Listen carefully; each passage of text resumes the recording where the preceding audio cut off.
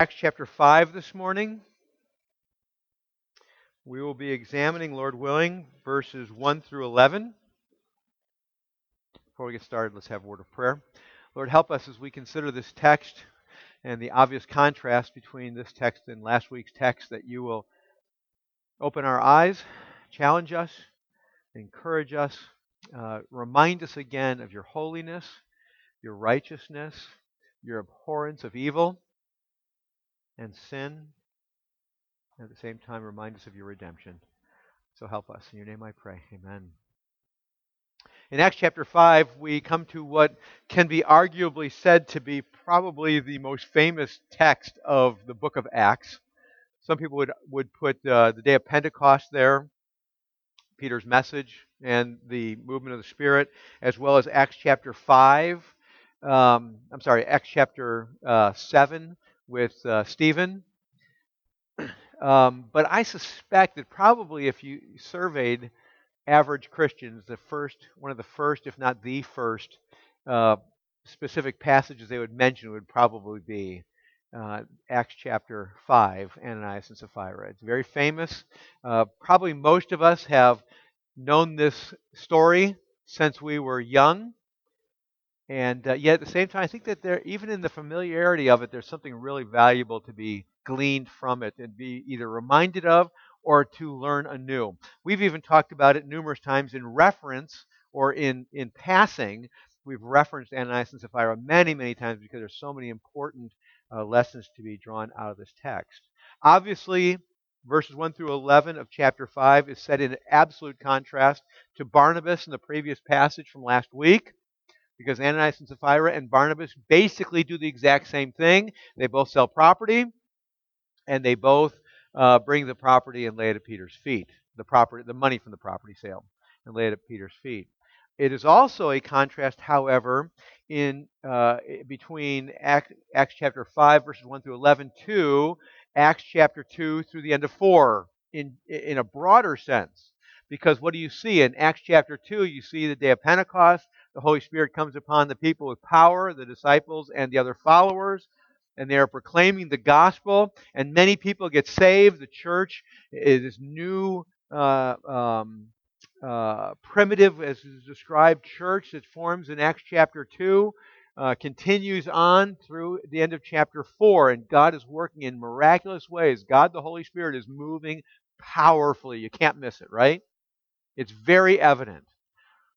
There's no, clearly, I'm sure, some people have asked me about this. Do you think anybody sinned between Acts 2 and the end of 4? Yes, of course. They're sinners. They're going to sin. But it's an absolute contrast between the church before Acts chapter 5 and what takes place in chapter 5. Now, what I would say is also interesting is what happens in Acts chapter 5, verses 1 through 11, is going to have what I would argue is an indelible mark on the church the rest of the way through. I think it's one of the reasons why Acts chapter 5 is so important. One of several. What I mean by that is Acts 2 through 4, the best we can say, is there sin present in Acts 2 through 4? Yes, although we don't see it, it's not recorded. There's a really good reason why it's not recorded.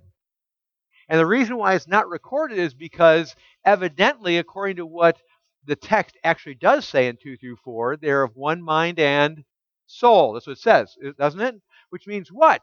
Well, are people sinning? Well, of course they are. But what is happening is people are being called to repentance, and they're confessing their sins, they're repenting, and they're returning, to use the Old Testament term. They're returning to God, to worship, to intimacy.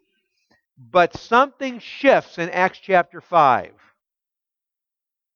And I would argue that you see a continuing trajectory from chapter 5 all the way through to the end of end of Revelation chapter 3. And that is this, that there begins a process of people sinning but not repenting. That's what we see, don't we? That's what you in general see. You see a trajectory of the church where there is a faithful remnant that are sinning, yes, but they're repenting and they're turning back to Jesus. They're loving Jesus and they're enjoying the intimacy with Jesus, but at the same time, they're doing what? They're not made perfect yet, so they're still struggling with sin. Paul himself said in Romans chapter 7, did he not? The very things that I know I should do, those aren't the things that I do. The very things I know I shouldn't do, those are the very things I do. You know what he said? A wretched man that I am. It's pretty clear. But he, in Romans chapter 7, and going into chapter 8 of Romans, does what? He clearly repents and returns to Jesus, doesn't he? That's the trajectory of Paul. And I would argue it's the trajectory of the faithful remnant. But one of the things we discover in the grand sweep of biblical teaching is that there's always a faithful remnant, but remnant is pretty small, isn't it? So the general idea of the argument of not just Acts chapter 5, but the entirety of the teaching of the church, as well as you see it in the Old Testament as well, is that there is going to be some problems in the church. Don't we see that? There's going to be some really big problems. Paul sums it up so well in 2 Timothy chapter 3, verses 1 through 9. When he warns Timothy, be aware, be careful, watch out, because in the last days difficult times will come, and I'll add the words because that's what he's referring to, in the church. Difficult times will come in the church because men will be lovers of themselves, lovers of pleasure, lovers of money, and then he goes on and on and on and on. And the implication of all that section in 2 Timothy chapter 3 is what? It's not that they're going to struggle in sin. The implication very strongly of 2 Timothy chapter 3 is that they are going to continue in their sin. That's the difference. They're going to be unrepentant in their sin. Does that make sense? And I would argue that the sweeping teaching of the Scriptures is those type of people are not saved people. Now that's really important we get that. They're not saved people. We're in Acts chapter 5, verses 1 through 11. They are people who the Spirit is not moving into repentance and change, which is what the Spirit is promised to do. They are people who are heading a different direction. They are on a different trajectory. They are marching to a different drumbeat. Ultimately, they are of a different kingdom. That's the point of the grand sweep of the Scriptures. And you see that everywhere, which is why the warnings that we saw in Hebrews are so important. And what we find in this early church in Acts chapter 5 is we see a nugget of it, or just an example of it, but it is a really graphic example of it. So let's read it, and then we will work our way through the text. Starting in verse 5, but a man named Ananias with his wife Sapphira sold a piece of property. And with his wife's knowledge, he kept back for himself some of the proceeds and brought only a part of it and laid it at the apostles' feet. But Peter said, Ananias, why has Satan filled your heart to lie to the Holy Spirit and to keep back for yourself part of the proceeds of the land? While it remained unsold, did it not remain your own? And after it was sold, was it not at your disposal? Why is it that you've contrived this deed in your heart? You have not lied to man, but to God. When Ananias heard these words, he fell down and breathed his last. And great fear came upon all who heard it. The young men rose and wrapped him up and carried him out and buried him. After an interval of about 3 hours, his wife came in, not knowing what had happened, and Peter said to her, tell me whether you sold the land for so much. And she said, yes, for so much. But Peter said to her, how is it that you have agreed together to test the Spirit of the Lord? Behold, the feet of those who buried your husband are at the door, and they will carry you out. Immediately she fell down at his feet and breathed her last. When the young men came in, they found her dead, and they carried her out and buried her beside her husband. And great fear came upon the whole church and upon all who heard of these things. And that's our text this morning. If you haven't picked up yet the contrast between 2 through 4, and more specifically Barnabas and Ananias and Sapphira, you can't miss it. When you start out in chapter 5, verse 1, the word that starts out the whole passage is what? But. That's the contrast. What did Barnabas do? He sold the property, he brought it, he laid it at the feet of Peter for the distribution for those who were in need. And he did it for what reason? For the glory of Christ. He did it because the Spirit was at work in his heart. He did it because he was enthralled with and captivated with his Redeemer. That makes sense? We talked about it last week. But chapter 5, but a man named Ananias with his wife Sapphira. So what does Luke do? He lumps Ananias and Sapphira into the same scheme, does he not? Absolutely. So Ananias and Sapphira do what? Well, chapter 5, verse 1, they sold a piece of property. So far, everything's good to go, right? They did the same thing that Barnabas did, as well as others before. Verse 2, and with his wife's knowledge, he kept back for himself some of the proceeds and brought only a part of it and laid it at the apostles' feet. So he does the same thing with the money that everybody else has done. He brings them and lays them at the apostles' feet. Peter being one of the apostles there. What he does different than everybody else that's recorded here is he only brings a part, correct? And he leaves a part there. We don't know how big the part is. I assume the part's a big part. If I may just say this, obviously they think they're going to get away with this, correct? We just read the story, and this should be relatively old data for you. So it must be a significant chunk of change in light of the property they sold. Enough so that they think they're going to get away with this. We're going to talk about what this is in just a second. They keep back a part for themselves, some of the proceeds, and brought only a part of it and laid it at the apostles' feet. This is where the problem starts. Verse 3. Peter speaks up and says, Ananias, why has Satan filled your heart to lie to the Holy Spirit and keep back part for yourself part of the proceeds of the land? And I'm going to fold verse 4 in there as well, and then we're going to stop there. While it remained unsold, did it not remain your own? And after it was sold, was it not your disposal? Why is it you contrived this deed in your heart? That's the question. You've not lied to man, but to God. We're going to unpack the whole statement of Peter in just a second.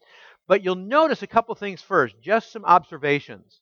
Number one, you've already observed in 1 and 2 that these two work together, plan to only give part, right?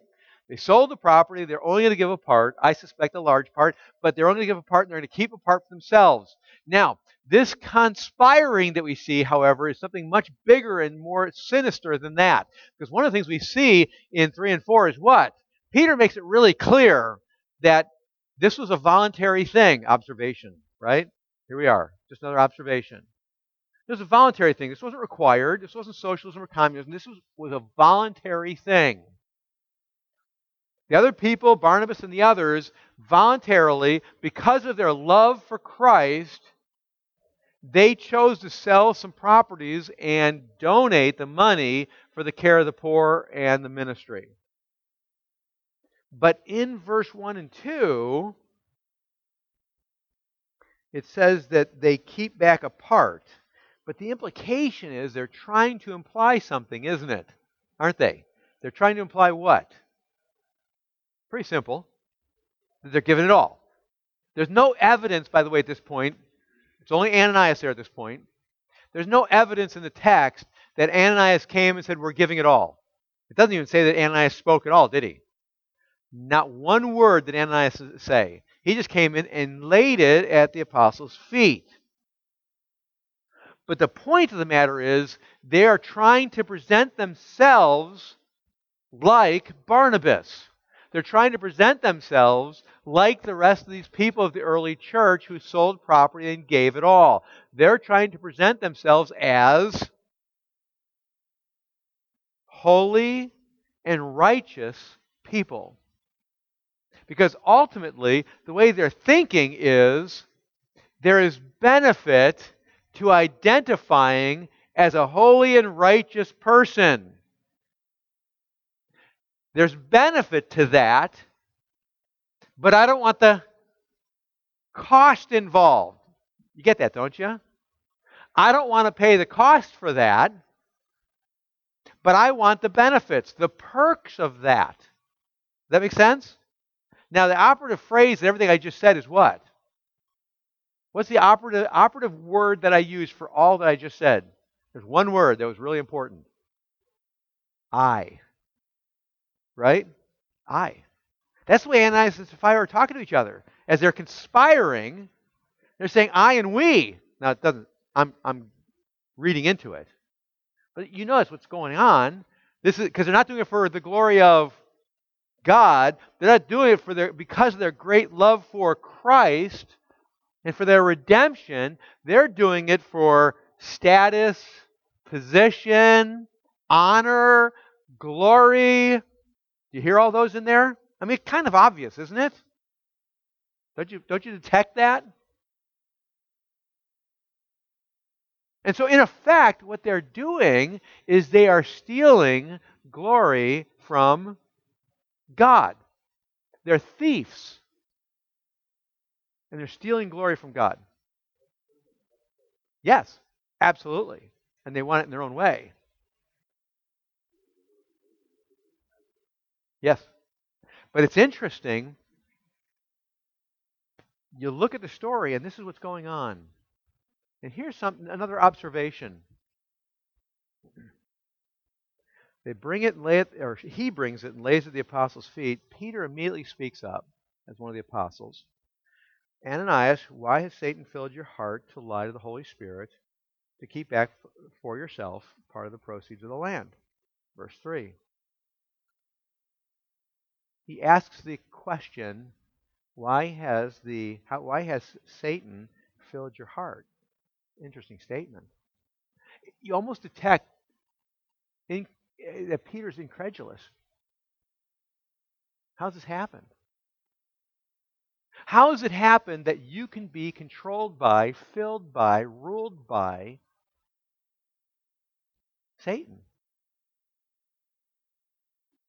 How can it possibly be Ananias and Sapphira? And the implication in his statement is, why has this happened?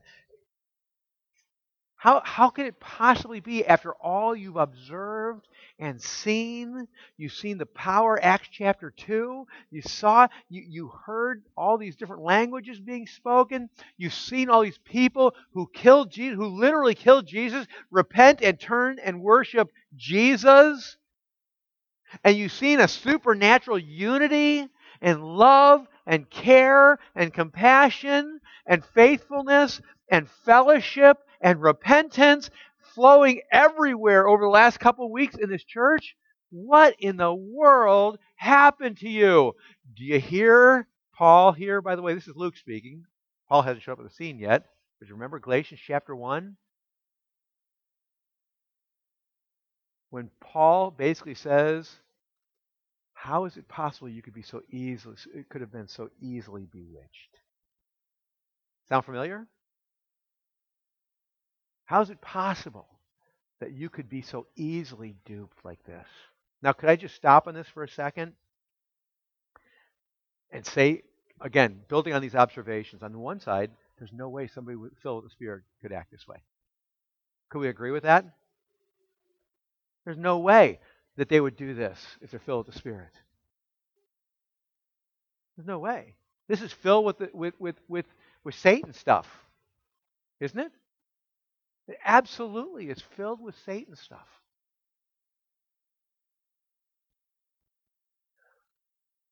We could also point out, when we look at verse 3, you'll notice, observation-wise, Ananias, why has Satan filled your heart to lie to the Holy Spirit? Now you'll notice, Tom, you'll appreciate this. I know you will, Tom. He says, why has the Holy Spirit filled your heart to lie to the Holy Spirit? And then just a little bit later, in the end of verse 5, you have not lied to man, but what, Tom? End of verse 5. Yes. Do you hear the connection? Holy Spirit is God. It's very clear in the text. Very clear the connection of the Holy Spirit to God there. So, going back up to verse 3, but Peter said, Ananias, why has Satan filled your heart to lie to the Holy Spirit and to do all these things that he's talked about? Is an intriguing statement coming from Peter, is it not? I want you to stop for a second. Think about this.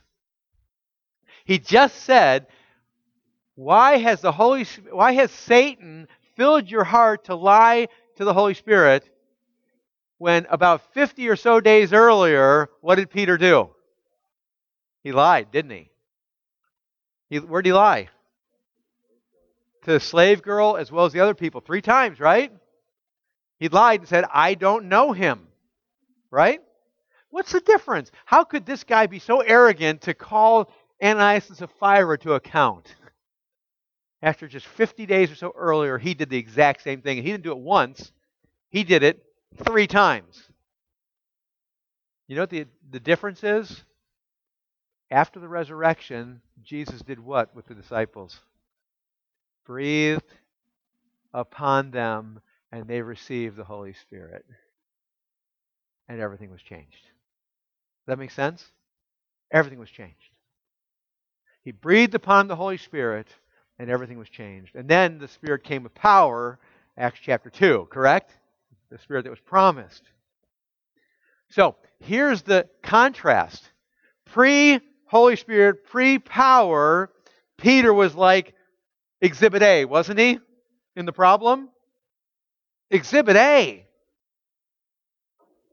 But because the Spirit was breathed upon Peter and he had the Spirit with power, Exhibit B now looks radically different. Exhibit B being Ananias and Sapphira looks radically different from a changed Exhibit A, Peter. Because before, Peter had the Spirit, and before he had the Spirit with power, he lied. And that's not the only thing he did, right? He also lied to Jesus. You realize that earlier than that? He said to Jesus, you don't need to die. That's a lie. He did need to die. He lied. Of course, got rebuked very strongly for it, didn't he? But post-Holy Spirit, it's not really post because the Spirit remains, but you get my point. Everything changes, doesn't it? That's the old Peter. And the old Peter is what? Changed, yes, but more significant than that. What happened to the old Peter? We died, didn't we? Old Peter dies. Doesn't he? Doesn't mean he's perfect, but old Peter dies. And new Peter is now here. Does that make sense? That doesn't mean new Peter doesn't sin, but new Peter does something that the old Peter doesn't do. The new Peter does what when he sins? He repents. Because it's really clear, Acts chapter 15, by the way. As well as Acts chapter 10, with the vision of the unclean animals. He repents, doesn't he? That's what you see.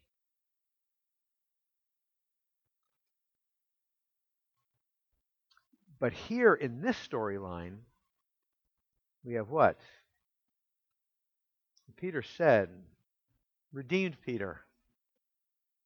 Holy Spirit controlled Peter. But Peter said, Ananias, why has Satan filled your heart to lie to the Holy Spirit and keep back for yourself part of the proceeds of the land?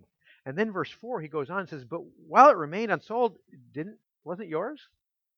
The obvious answer is, well, yeah, you have the title of the land, it's yours.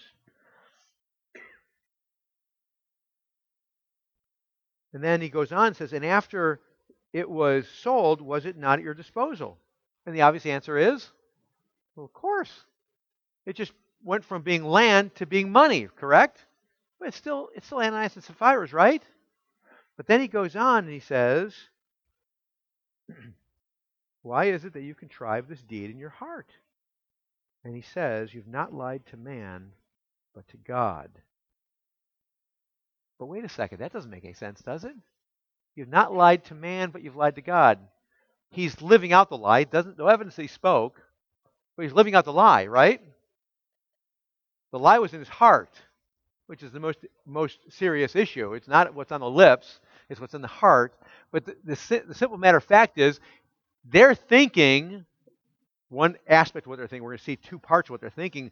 The one part that Ananias and Sapphira are thinking about is, we can lie in our activity and our actions to who? To the apostles and to the rest of the church, right? Because again, they're looking for their own glory. We can lie and achieve our own glory. We can lie to these people, not with words, but with actions. We can lie. And that's exactly what Ananias is doing. But what does Peter say? Yeah, you're not lying to people. Are you kidding me? That was your first mistake. That's what he's telling them. Your first mistake is you thought you were lying to people, but in fact, you were lying to God. What did David say in Psalm 51 with regard to his sin against Bathsheba? Did you hear that? Let me say it again. For all I know, a number of you said it, but it's a passage I've been troubled by for a long time. David said in his prayer in Psalm 51, "Against you, God, have I, and you alone have I sinned." That never clicked with me. How is it possible that David could say, "Against you and you only have I sinned"? I thought he sinned against Bathsheba, and I thought he sinned against Bathsheba's husband, and I thought that he sinned against the entire Israel nation, the people of the whole nation, as the king. Did he not? It sounds like it to me. But David, when he prays, he says, "Against you and you only have I sinned." I never could quite grasp that until just maybe 7 or 8, 10 years ago. It finally dawned on me what he's talking about there. When I sin, if I sin against Jim, let's say I go over to his house late at night and I slash all the tires on his truck because I'm angry at him for some reason. I slash all his tires. He gets up next morning and he walks outside and all 4 tires are slashed. Have I sinned against Jim? Well, in some way, I guess, but not really. Do you realize that? I really haven't sinned against Jim. You know why? Because ultimately, Jim is not the lawgiver, is he? Yeah, Jim's not the lawgiver. He was the target. He was the target of my expression, is he not? My anger, my sinning against God, he's a target. He's the expression of it. But ultimately, I sin against the lawgiver, don't I? It's one of these reasons why I'm always, lately anyway, I've always been troubled by this, where when somebody does something against us, the first thing we say is, "You really offended me," or "You really sinned against me." That says something about me that probably ought not to be said. I'm not a lawgiver. My major concern, if somebody sins against me, so to speak, is they sin against God, right? Their relationship with God has been damaged. The intimacy with their Redeemer has been damaged. Instead, I take it totally horizontally, right? And I get all jacked up and offended by it. No, this is about their relationship with God. And that's exactly what David's talking about. You're the lawgiver. So when I violated your law, whose law? Your law, God's law, I sinned against God. Now, do I need to confess my sins to Jim of slashing his tire? Well, of course I do. Do I need to ask him to forgive me? Yes, of course I do. Relational, I definitely do. Should I pay for his new tires? Of course I should. He hopes so. I mean, that's 2 Timothy chapter 3, right? Absolutely. You're going to say something.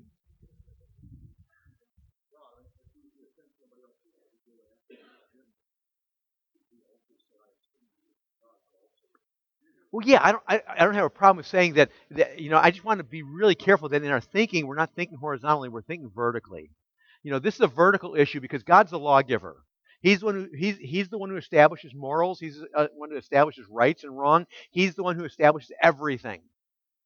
And Peter is consistent with that when he says, "You did not sin," or "You did not lie." I'm sorry, "You did not lie to men." Well, yes, he did. Well, yeah, that's why I say Jim's the target, right? He's the target of my expression, but I sin against God. That's the point. And that's why Peter says you didn't lie to man, you lied to God. Can I just pause this for just a second and just say this? That kind of changes the tenor of our thinking. We start thinking this way, right? Regarding my sin. I mean, that changes everything, doesn't it? If I sin against Ken, he's a Christian. He's got to forgive me, right? And he's a sinner just like I am. It kind of moots the whole thing, or not mutes the pain of it all, doesn't it? But when I recognize against you and you only have I sinned, who's he? When I start thinking about his character, his attributes, when I think about what his son and what his son has accomplished, what his son did on the cross, what his son gave me, what does Ken ever give me? He's given me wood chips. Right, Ken? He's given me kindling. What has Christ given me? He stood in my place and he gave me his righteousness. Oh my goodness, he shares his inheritance with me. Changes everything, doesn't it? And that's a radical shift. That's a radical shift in thinking. That's where Peter's at when he says to Ananias, against you. I'm sorry, not you haven't lied against man to man, but you lied to God. Change it from lie to anything, whatever we struggle with. When we embrace sin, what we did was sinned against God. Yes.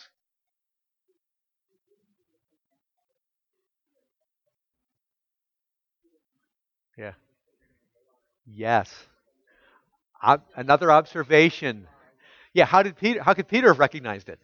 You're absolutely correct, Nikki. There's no way. This is a Holy Spirit driven thing, isn't it? Some people have tried to waffle around that Peter counted the money and realized there's not enough there. Or he knew somebody perhaps that bought it and knew how much they paid. No, this is a Holy Spirit thing. There's no room in the text for anything else. No question about that. So Peter, again, why is it that you've contrived this deed in your heart? You have not lied to man, but to God. And interestingly enough, the next statement in verse 5, when Ananias heard these words, he fell down and breathed his last. Could I just pause on this for a second and point out to you something? That Peter does not call Ananias to repentance, does he? Is there even a hint that Peter is being called to repentance here? There's none. Even in the Old Testament, if we look into the Old Testament, Achan at least was called to repentance, wasn't he, before he was stoned? Ananias isn't even called to repentance. He receives the declaration. You've not lied to man, but to God. And immediately it says what? And when Ananias heard these words, he fell down and breathed his last. He's dead. You know what that tells me? Ananias was not a believer. Ananias was not someone filled with the Spirit. Well, the scriptures are clear on that one, isn't it? He's filled with who? He's filled with Satan. Does that sound like anybody else, by the way? Yes. Same words for Judas. Exactly the same thing. This is not a saved person. This is someone who, if I may use the term, this is someone who, Hebrews chapter 6, has been sampling of the good things of God. Right? He's been coming to the worship services. He's been coming to the prayer meetings. He's been coming to the breaking of the bread. He's been participating in the discussion of the scriptures. He's been talking along with everybody else about the kingdom of God. But when push came to shove, Ananias and Sapphira, at this point Ananias, is after God's kingdom or man's. He's after his own kingdom, isn't he? Which is ultimately Satan's kingdom. That's what he's after. And the result of that, Peter, or the Holy Spirit, doesn't leave any room for question.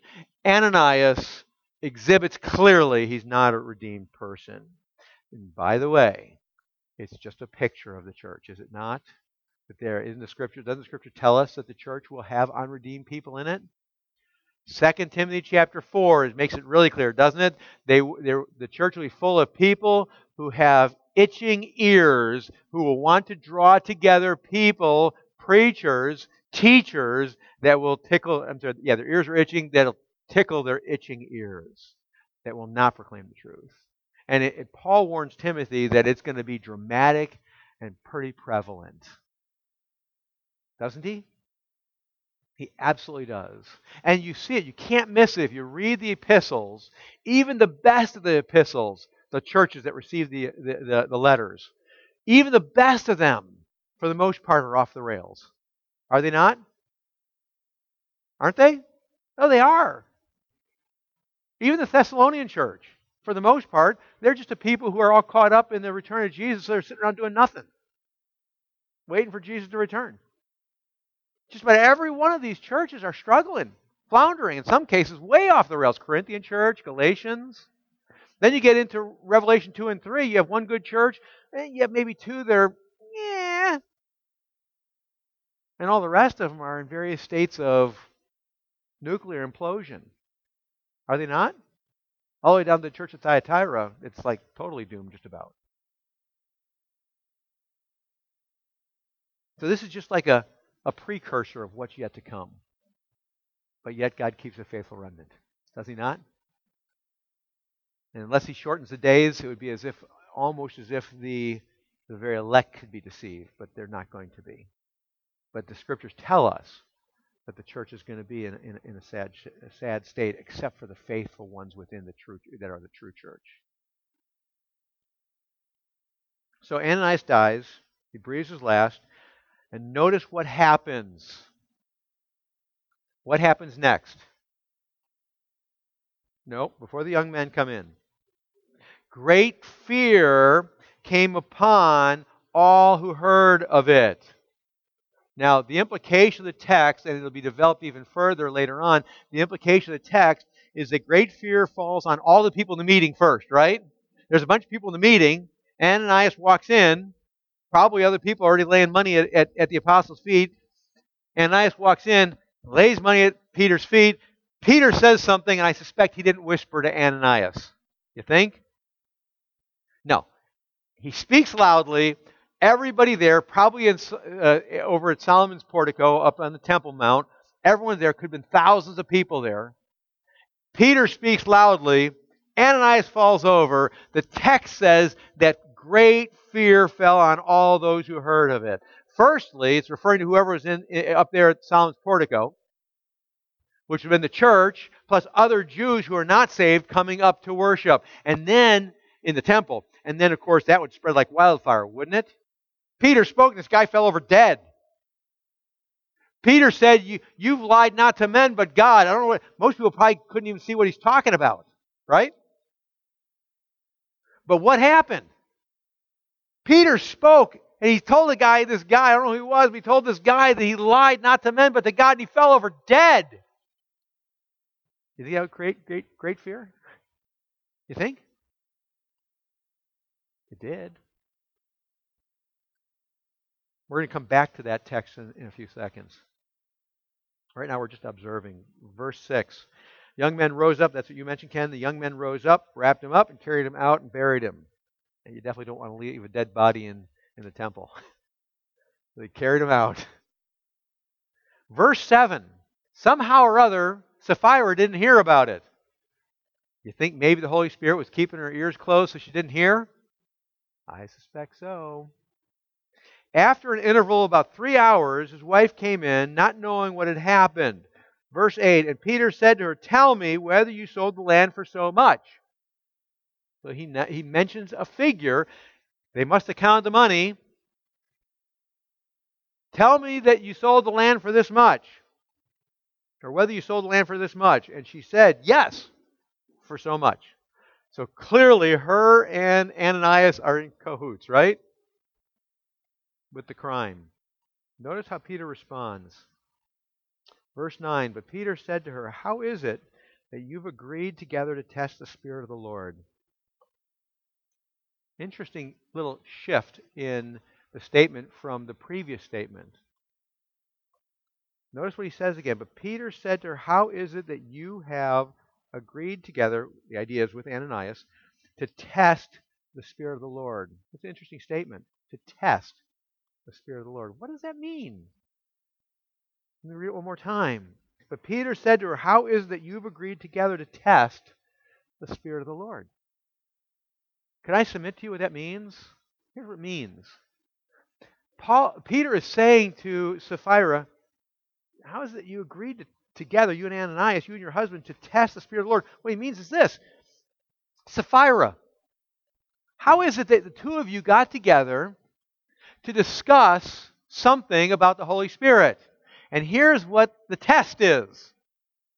Let's do this. Let's sell this property. Let's keep some of the proceeds for ourselves. Surely the Holy Spirit, God, won't do anything about that. Surely, remember, Ananias and Sapphira are probably Jews, so they know Yahweh, right, from the Old Testament. They know what God teaches about Himself. And one of the things they know from the Old Testament is what? That God is speedy to discipline and judge, or long-suffering? Long-suffering, right? So when it says that they did, when Peter asked this question, why did you do this? Conspire together to test. He's talking about why did you conspire together to put God's long-suffering nature to the test? Surely He won't discipline us. Surely He won't punish us. Surely He'll overlook that. Does that sound familiar? Again, how about Achan? Don't take any of the things devoted to the Lord. Oh, surely God won't mind if I take this coat. Surely God won't mind if I take this silver for myself, for my kingdom. Surely He won't mind. And he hid it underneath the tent, right? He buried underneath the tent. What happened to Achan?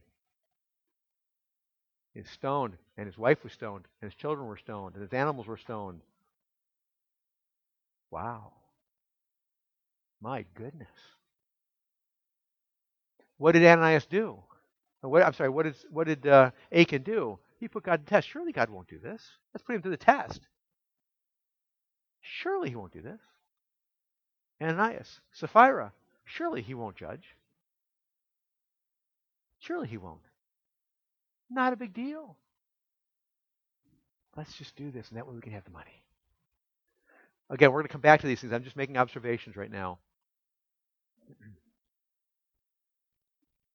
So we move on, and it says, right after Peter's statement, how is it that you have agreed together to test the Spirit of the Lord? Behold, the feet of those who have buried your husband are at the door, and they will carry you out. Is there room for repentance there? It's a declaration, you're going to die. Correct? You're going to die. Right now. Verse 10, immediately she fell down at his feet and breathed her last. There's one thing interesting about verse 10, the sentence I just read. Where did she fall down and die? At his feet. Where did they put their money? Interesting. Here's the sacrifice. No, you're the sacrifice. And it will not atone you. Falls at Peter's feet. When the young men came in, found her dead, they carried her out and buried her beside her husband. And once again, verse 11, and great fear came upon the whole church and upon all who heard these things. It's interesting that great fear does not end here. Notice what happens later on.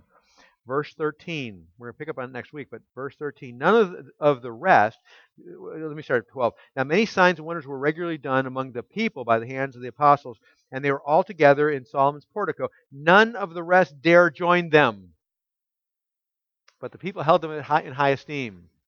That's an interesting response, isn't it? Suddenly, nobody wanted to join them.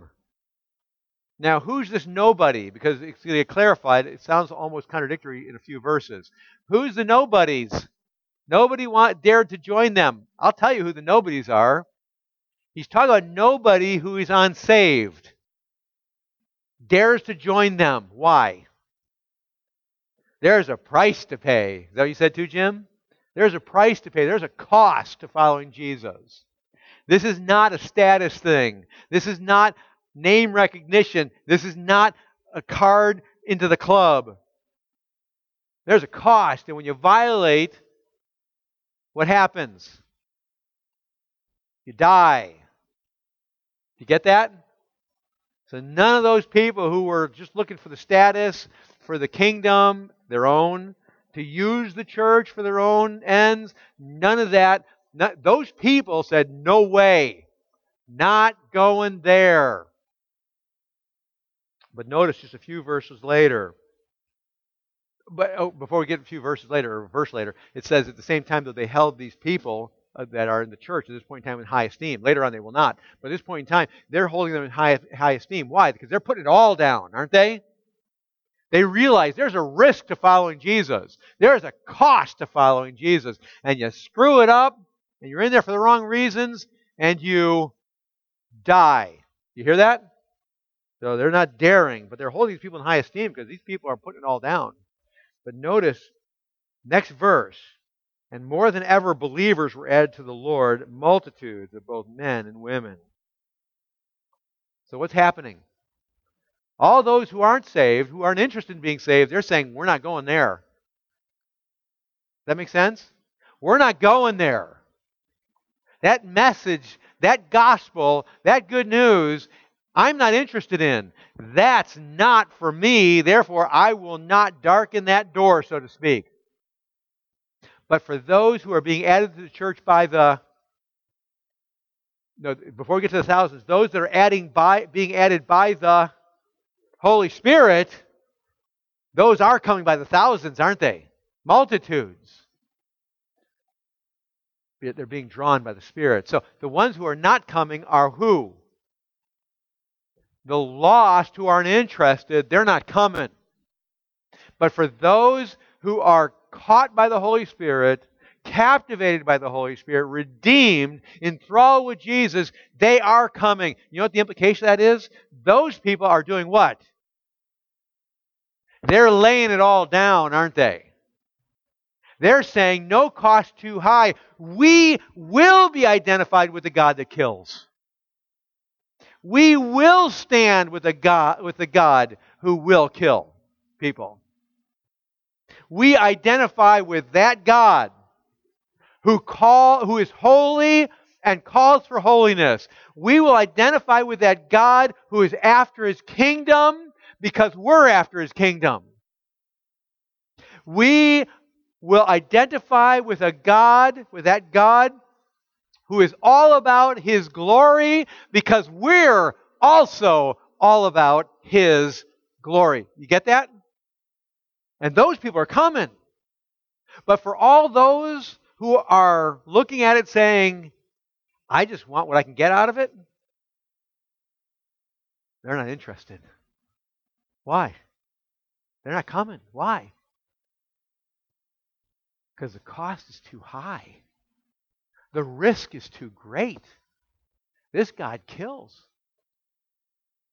This God does not tolerate lies. This God does not tolerate unholiness. It's a terrifying thing, isn't it? Well, yes. Say it again. Yes. Absolutely. Thank you, because that's exactly where I was going to go, Jim. Because we look at this and say, yeah, God killed Ananias and Sapphira early in the church here, right? Just like early in the Old Testament, He killed Achan, right? And his family. But Steve, that's really the anomaly, isn't it? That's not really the rule, isn't it? Well, let's stop for a second. Think about this. 1 Corinthians chapter 11. It's one of the two passages I wanted to go to, Jim. 1 Corinthians chapter 11. Be careful that you don't take communion in an unworthy manner, right? In a casual manner, in a flippant manner. Why? Because you're making a mockery of the cross work of Jesus by doing so. That's what he says. That's what it means. And what happens when we do that, he says in 1 Corinthians chapter 11, is that some, what? Some die, and many get sick. That passage is real. I believe that passage. Now, I'm not saying all sickness is because of personal sin. That's not what Paul's saying either. And James kind of plays off the same thing in James chapter 5. When he says, if you're sick, have the elders pray over you, and if there's any sin that's unrepentant and you repent, it basically says He'll heal you. Because the sin is or the sickness therefore is from sin in those cases. Again, it doesn't mean that all sickness is from sin. But the point is, 1 Corinthians chapter 11, James chapter 5, and there are a lot of other places as well that make it really clear that on the one hand we know that sin or sickness is from sin, right? We know that. There would be no sickness in the world if it wasn't for sin from the fall of Adam. But on the other side of the coin, we also know that this is one of the ways that God does what? He disciplines and sometimes judges. And by the way, the reason why he mentions sicknesses and deaths in 1 Corinthians chapter 11 is because on the one hand you have people, I would argue anyway, the deaths are because of people just like Ananias and Sapphira. They're not saved people, but they're participating.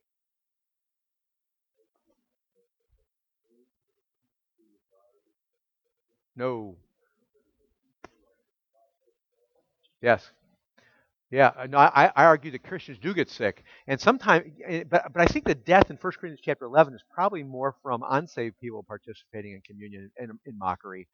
And I'm not saying he always does that, but I'm just saying it does. I think that's what he's talking about. But sickness, on the other hand, is probably referencing believers in the church that have not yet repented, and God has brought sickness. I often wonder. I'm just going to say this.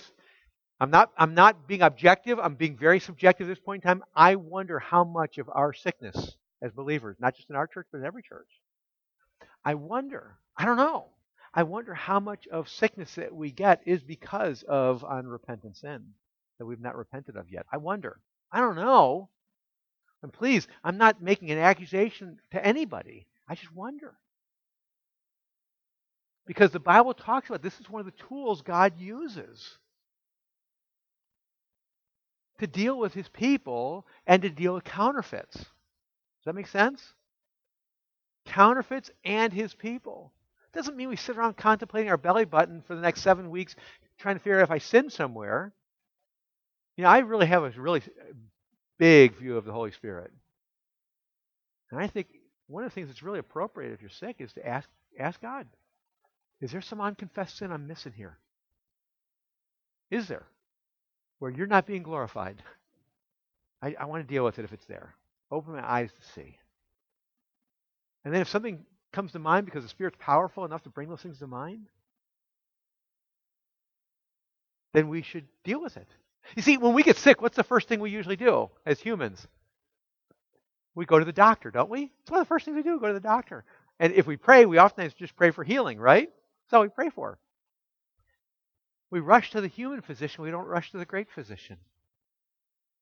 With the prescription that he tells us is relatively common. Relatively common.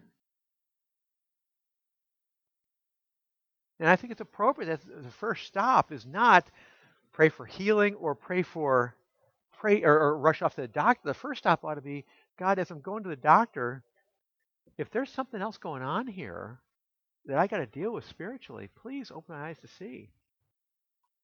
If not, that's okay. But as I think, Tom, you mentioned the idea that God disciplines, he chastises. There's no question. Whom he loves, he chastises, right? If he doesn't chastise us, what are we? Illegitimate children. Hebrews chapter 12. And certainly we have to recognize, what does he say in chapter 12? He says, no discipline is joyous in the moment, right? Anybody here ever have a sickness that's joyous? Woohoo, this is so exciting. I got mono. Woo! How exciting is that?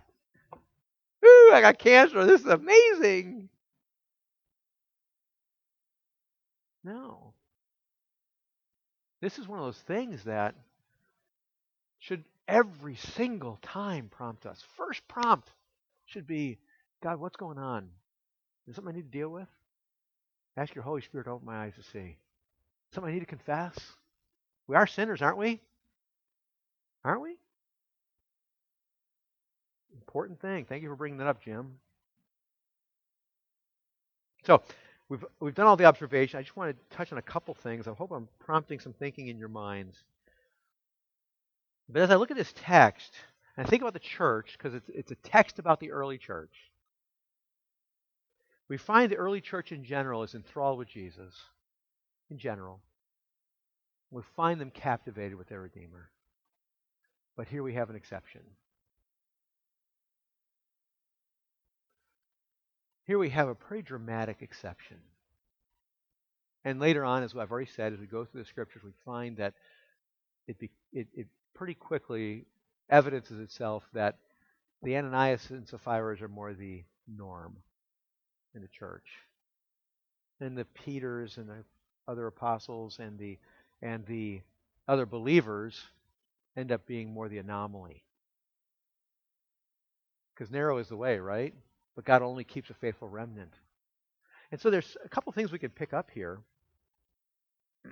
and challenge ourselves with. Let me ask you, do you find the Spirit calling you to repentance? It's a really important question, because Ananias and Sapphira are not being called to repentance. Are they? They're not being called to repentance at all. They're just being brought to punishment.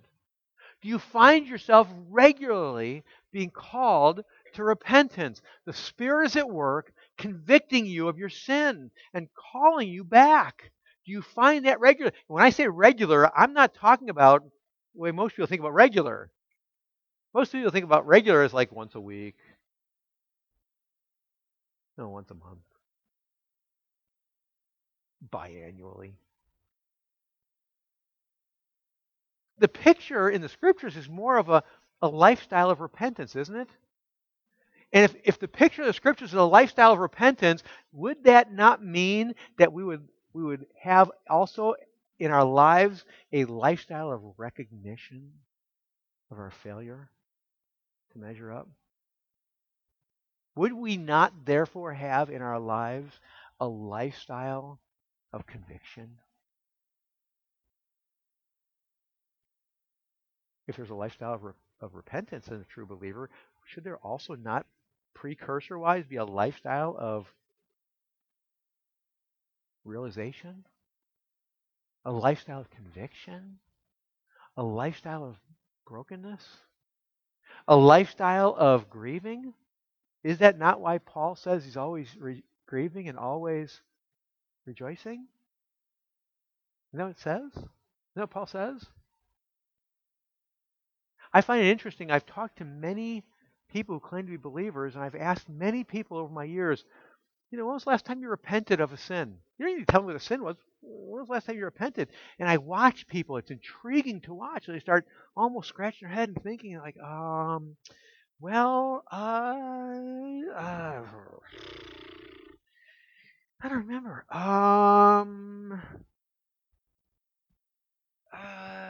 Well, I remember that time 4 years ago. What? What's that all about? My goodness, if the Spirit's at work in our life, and if the Holy Spirit is absolutely holy, I mean, it's the first of his name, right? The Holy Spirit. If he's absolutely holy, and he's working in this fallen sinner, calling me to Jesus, isn't that where he starts always? Is the call to repentance for my sin? And if the Holy Spirit truly is holy, then don't you think he'd be calling us on a regular basis in regard to our unholiness, even though we have the righteousness of Christ? Would he not? Don't you hear that from Paul again in Romans chapter 7? Does he not realize when he says, the very things I shouldn't do, those are the very things I do? Do you think he realizes this is ongoing? It's common? So I think when we look at the text and we try to wrestle with it and apply it, we have to ask ourselves firstly, am I recognizing the Spirit at work in me, calling me to repentance? Because if he's not calling me to repentance, what's the alternative? What's that? Punishment. That's the alternative. If he's not calling me to repentance, that means he's bringing me ultimately to what? Judgment. Is he not? There can't be discipline without conviction, right? That process, it involves conviction.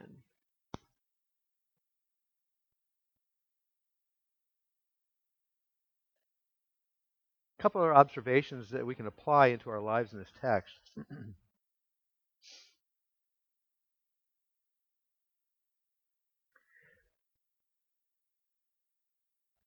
Observation or application number 2. Do you ever find yourself when you're being tempted to sin,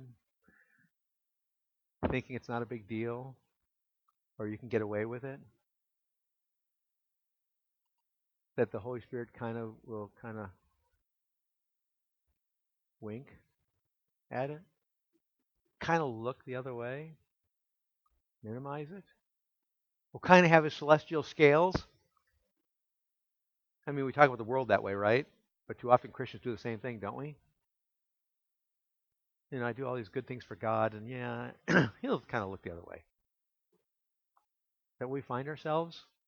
Do you realize when we're thinking that way?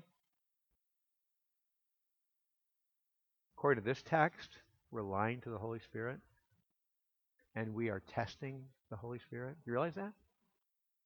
That's what we're doing. We're being just like them, just like these two. Could I just say this? Do you recognize your need for a Redeemer now? Do you recognize your need? If you're looking at yourself and saying, by the Spirit, you're saying, yeah, my goodness. Ananias and Sapphira are kind of bad people. And I do the same thing over and over and over and over again. If that doesn't call us to repentance, I think that's scary.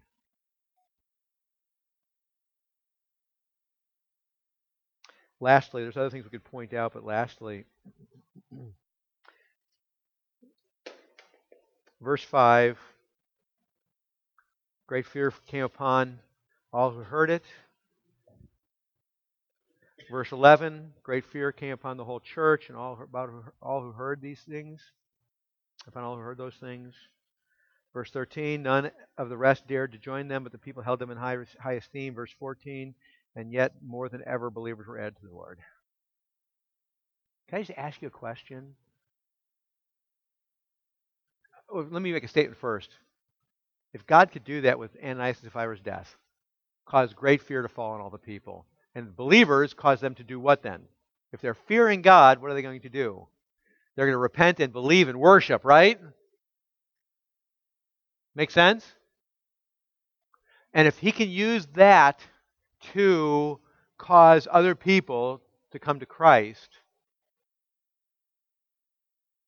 and if he can cause the church to be purified, that nobody else is coming in, what do you think he could do with holiness? What do you think he could do with people who are holy? Do you think it's appropriate? Do you think it should be expected? It's just a question. Do you think it should be expected? This is something I've been wrestling with this week and last week as I've been thinking about this text. Do you think it should be expected, laying aside Ananias and Sapphira, whose deaths caused people to fear and yet people to come to Christ? That's what you see, right? Do you think that it should be expected that holiness should have the same effect? Do you think that holiness in people would actually have less of an effect? Don't you think holiness in people that are worshiping God, glorying in Christ, seeking Christ, magnifying Christ, bringing praise to His name, proclaiming with boldness? I'm just going through all the texts in Acts chapter 2 through 5 through 4. Do you think that holiness in people should have at least that kind of effect?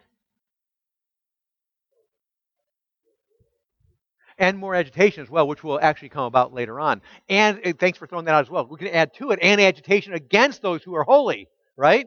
But yet, at the same time, would you expect God to use a body of holy believers that are repentant, worshipers, lovers of God, magnifying Him, being captivated by Him? Would you not expect God to work and use that as well? Wouldn't you expect that? Wouldn't you expect that unsaved people, the Spirit aren't working, would find it disgusting and agitated about it? Well, yeah.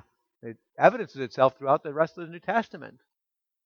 But wouldn't you find that for other believers, it would draw people to glorify Christ more and more and more and more and more?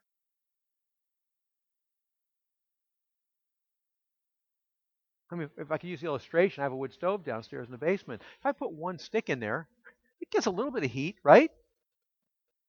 A little bit. My goodness, when I add a group of logs together, what happens? It warms the whole house, doesn't it?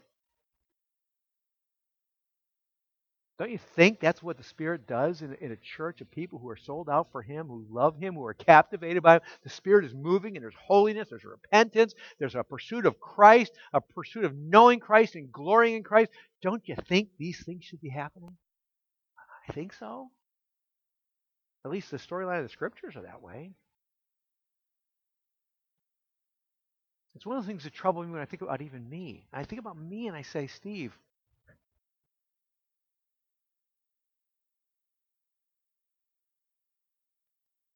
does fear ever fall on people because I exist? I'm not talking about self-glorification. I'm talking because I love Jesus. Does fear ever come upon people? That's a good question.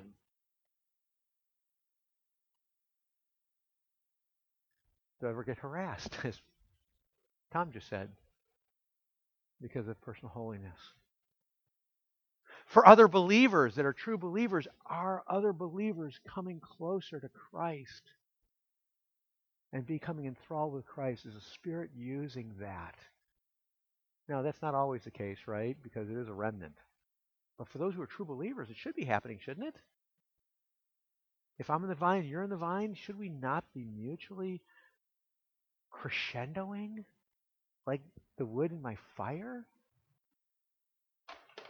And creating all sorts of heat and light? Shouldn't it? It should be expected. And this text causes me to start questioning and starting asking these questions. Am I being too flippant with my Redeemer? Am I being too casual about my future inheritance, Christ?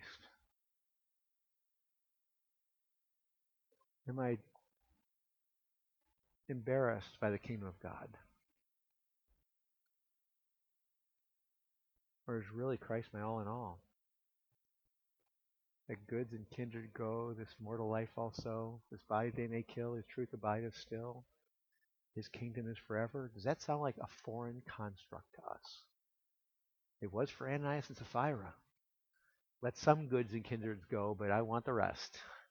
And ultimately, I'm only letting it go so I can gain something else called my kingdom and glory. This text really challenges me. What is a true Christian, and what does it look like for the Spirit to be at work in our lives? Are these things demonstrating themselves and radiating outwards from us, personally as well as corporately as a church, for the glory of God? Something for us to pray about and think about. Let's pray. Lord, help us. Open our eyes to see.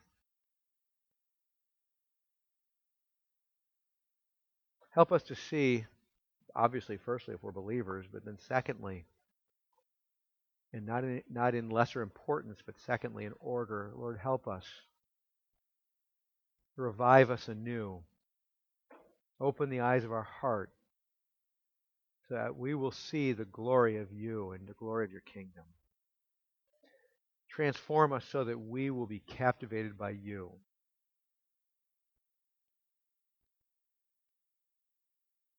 Draw us to repentance. Open our eyes to see the things in our lives that are against you and against your will and plan. And draw us close.